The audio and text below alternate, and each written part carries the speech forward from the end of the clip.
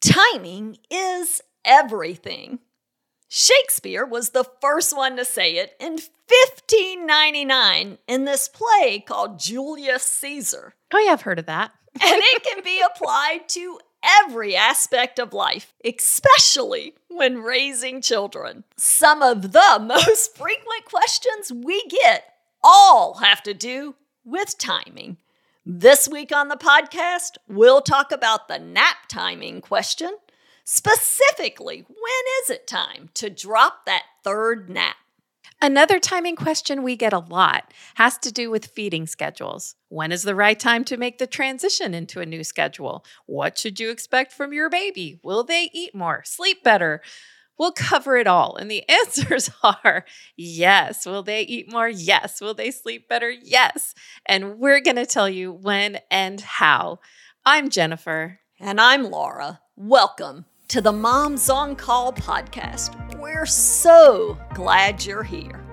Whoever said babies and toddlers don't come with an instruction manual never met the Moms on Call. For nearly 20 years, Jennifer Walker and Laura Hunter have helped over 500,000 families navigate parenthood with their best-selling books, online courses, apps, and network of certified consultants.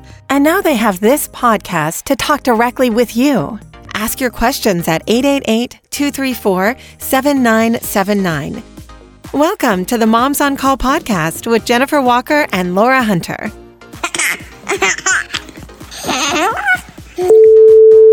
Hi, ladies. This is Melissa from Virginia. I just want to thank you for Moms on Call because I have used it with all three of our children, and it has worked like a charm. Like, you guys are brilliant. So thank you. Our third is 14 months right now, and I'm trying to figure out how to tell when she's ready to drop the first nap, or if she's going through like a cognitive leap or something else is going on. So any tips or tricks for that would be really helpful. I don't know if she's fussy through both naps, if something else is going on, or if she would just be having a hard time with the first nap. And if I dropped it, would that make the second one just easier for her? So I'm trying to figure all of that out. So any help with that would be super appreciated. And thank you guys so much. Bye. Oh my gosh, I love this question because we get it all the time. I don't know. Does a day go by that you don't get this question? No, ever, never. We're all thinking this. Yeah. Hey, everybody. We're all thinking about naps. It's naps. Are you thinking about naps right now? I am, very much. And so with naps, when we're following the Moms on Call routines and we're following them from the beginning, we're starting out with those 4 naps, right? Give or take. And then we get down to 3, 2 good naps and 1 kind of wonky nap. And we'll stay there till probably 7, 8 months sometimes. That evening nap, that wonky nap just tends to go away. So it's just kind of a gradual dropping. But then we get to these 2 naps. Hands down, we're having a morning nap, we're having an afternoon nap, and we are riding that out as long as we possibly can. I mean, keep them going with those 2 naps until we just can't anymore. Unfortunately, typically right around that 12 to 15 month mark is when they start to show us that they're ready to drop that nap.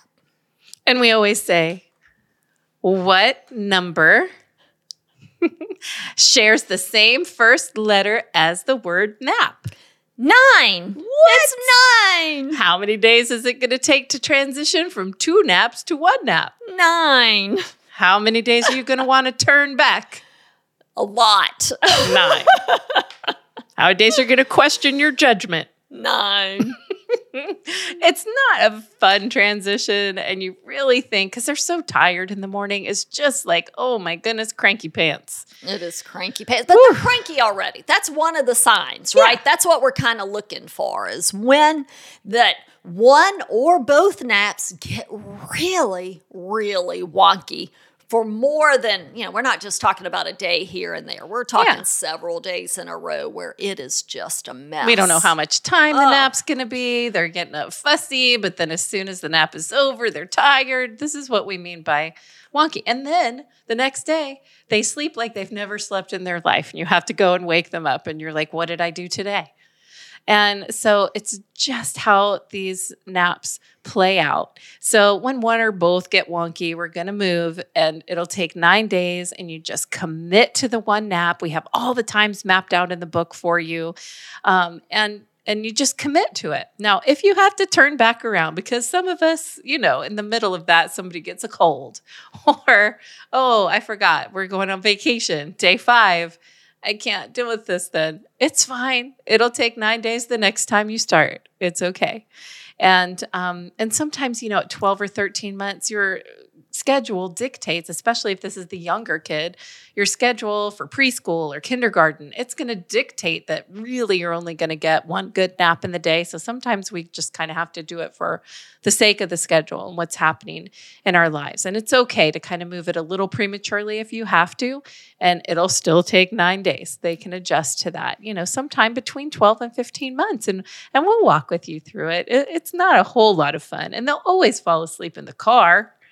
And sometimes they only have one fall asleep in them. That's it. But if you're going to pick up your older child, the younger one may take that opportunity to fall asleep for that 10 minutes or however long. I think in other areas, demographic areas, traffic isn't quite the same as it is here. Right. Hopefully. Right. So here in an area, it could take us an hour to pick up our 2 kids, miles. Right. So hopefully it's a little shorter than that for you. But yes, we'll be walk consistent. You through it. Be consistent. Pick the time. We lay out how to go from 2 naps to 1 nap. We give you a 2 nap routine. We give you the 1 nap routine. You can adjust that to pick up and drop off and what Even have in you. the app. Yes, So the even app, in the app. yeah. You can drop those, figure those things out and adjust it where you need to. And, a lot of times when those first few days that you take away that morning nap, you may find that putting a snack in place to use as a little bit of a distraction to buy you a little bit more time. Move lunch just a little bit earlier. Plan outside activities. Oh gosh, sunshine. Yeah. Sunshine. So distraction. And then you'll get them down. It'll take about 9 days. But at 14 months, we're probably ready to go to 1 nap.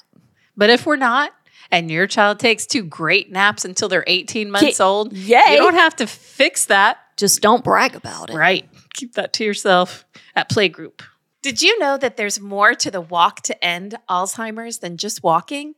The Alzheimer's Association invites you to join our movement towards a brighter future for all those affected by Alzheimer's. With events in more than 600 communities nationwide, the Walk to End Alzheimer's is the world's largest event to raise awareness and funds for Alzheimer's care, support, and research. We walk for the 150,000 people in Georgia living with the disease and the nearly 350,000 friends and family members taking care of their loved ones every single day. We're closer than ever to stopping Alzheimer's, but to get there, we need you. And if you live here in Georgia, where we live, the Walk to End Alzheimer's is in 20 cities around the state this fall. In fact, we're walking in Atlanta on November 4th at the Battery at Truist Park, and we would love to have you join us. And if you're not in Georgia, there are events in your community too. To register and get involved with a walk near you, head to alz.org/walk and do it today. Join the Walk to End Alzheimer's and help us make a brighter future for all those affected by Alzheimer's. Make a difference today at alz.org/walk. Hey, Moms on Call. My name's Abby. I live in Montana, and I have a 12-week-old who is doing great. She's gaining weight. But she is taking smaller feedings than what your typical day suggests. So I've kept her on the 4 to 8 week schedule since she's not taking bigger feedings, 5 to 7 ounces of formula or milk under your typical day for 8 to 16 weeks. So I've kept her on the 4 to 8 week schedule so that she's eating more frequently. But I'm just curious your thoughts on transitioning her to the next schedule where she's eating less frequently throughout the day, if you think that could increase the amount of feeding she's doing, or if you think we should just keep her right where she's at. She's currently sleeping mostly through the night from about 10 p.m. to 6 a.m. So we're really grateful for that and just grateful for all your helpful information and encouragement and positive attitude with babies. So thank you guys so much. Bye-bye. All right, Mama. Thanks for calling in. And, at 12 weeks of age, we absolutely need to head over to that 8 to 16 week routine. And those amounts that she's taken in, they're going to gradually increase as we make that transition to the 8 to 16 week routine, which is actually the same as the 4 to 8 week routine. We're feeding every 3 hours. So we don't change the frequency of those feedings, but what we do is put them to bed earlier. So that does take away one of those feedings. And the truth is, if they need it, they're going to let you know. And we have great news. The baby is designed to be able to get what they need in every day, as long as it's available, and especially when we do it in the increments that you're following in the Moms on Call schedule. So put another ounce in the bottles that you offer during the day. And I have the best news. I'm so excited to tell you this, because not only are you going to extend out those nighttime hours of sleep, but the baby is also, after about 3 days, going to start to increase the amount that they take per feeding. And it's so weird because you think that the first feeding of the day is going to be like, oh, they're going to be ravenous and just like suck down 10 ounces. And it doesn't happen like that. It's like an extra half ounce at this feeding, an extra 3/4 at that feeding. The other feeding's nothing, then a, extra half ounce before bed. And so they're designed to kind of do that. And our appetites fluctuate as well, but that's typically what you're going to see. And so it's all good news for you. Go ahead and move forward. So, you didn't mention exactly how many ounces your little one was taking. If really struggling to get those ounces in, and it could be 4 to 5 ounces, as long as they're gaining weight, we're okay with that. But you may want to look at the nipples that you're using. Let's just make sure that we do some trial and error and find that perfect nipple that will allow her to get what she needs in that 20 to 30 minute time frame. And when she sucks the bottle dry, 2 feeds in a row, bump up by a half an ounce to an ounce, and we will get her right where she needs to be. So 12 weeks of age, you've got a lot of fun things happening. So taking away that swaddle, go on and get on that 8 to 16 week routine and get through about 3 to 5 days and then see where she is. Jennifer? Yes. One of the most fun projects that you and I have been able to work on the last year was the Moms on Call Sleep and Grow mattress in conjunction with Colgate, because they sat us down and said, tell us everything you want. We're like, really? Everything? Because it seems like maybe some things might be cost prohibitive. Some things might be impossible. I don't know. Right. But they did. Their factory is here in Atlanta. Yes. So it was so much fun to be able to go and watch and see what they were doing and have been doing forever. It's family owned. So we got to meet everybody. We met Grandpa. We met Grandpa up on the ladder at the top of those rafters, right? But they brought in those big things of material so that we could choose which one we wanted for the cover of our mattress, ours. It was so much fun. And we know you're going to put sheets on it, but under the sheets, it's very pretty as well. It was so important. Yes, and soft. But, of course it's us. So safety was absolutely paramount.